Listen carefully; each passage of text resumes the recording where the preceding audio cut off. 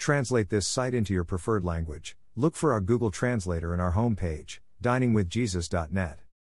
Traduce este sitio en tu idioma preferido. Busca nuestro traductor de Google en nuestra página de inicio via diningwithjesus.net. Pastor Chris White says to all of you, hello my friends. May the Lord bless you today. Hola mis amigos. Que el Señor los bendiga. The narrow gate, also called the narrow door, is referred to by the Lord Jesus in Matthew 7:13-14 and Luke 13:23-24. Jesus compares the narrow gate to the broad road which leads to destruction, hell, and says that many will be on that road. By contrast, Jesus says that small is the gate and narrow the road that leads to life, and only a few find it. What exactly is meant by these? Just how many are the many and how few are the few?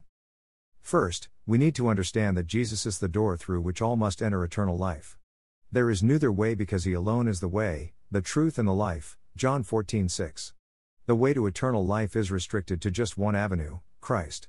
In this sense, the way is narrow because it is the only way, and relatively few people will go through the narrow gate. Many more will attempt to find an alternative route to God. They will try to get there through man-made rules and regulations, through false religion, or through self-effort. These who are many will follow the broad road that leads to eternal destruction, while the sheep hear the voice of the Good Shepherd and follow him along the narrow way to eternal life, John 10:7-11. While there will be relatively few who go through the narrow gate compared to many on the broad road, there will still be multitudes who will follow the Good Shepherd. The Apostle John saw this multitude in his vision in the book of Revelation. After this I looked, and behold, a great multitude that no one could number, from every nation, from all tribes and peoples and languages, standing before the throne and before the Lamb, clothed in white robes, with palm branches in their hands, and crying out with a loud voice, Salvation belongs to our God who sits on the throne, and to the Lamb.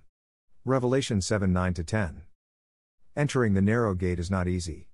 Jesus made this clear when he instructed his followers to strive to do so. The Greek word translated strive is agonizomai, from which we get the English word agonize. The implication here is that those who seek to enter the narrow gate must do so by struggle and strain, like a running athlete straining toward the finish line, all muscles taut and giving his all in the effort. But we must be clear here. No amount of effort saves us. Salvation is by the grace of God through the gift of faith, Ephesians 2:8-9.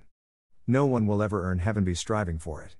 But entering the narrow gate is still difficult because of opposition of human pride, our natural love of sin, and the opposition of Satan and the world and his control, all of which battle against us in the pursuit of eternity. The exhortation to strive to enter is a command to repent and enter the gate and not to just stand and look at it, think about it, complain that it's too small or too difficult or unjustly narrow. We are not to ask why others are not entering, we are not to make excuses or delay.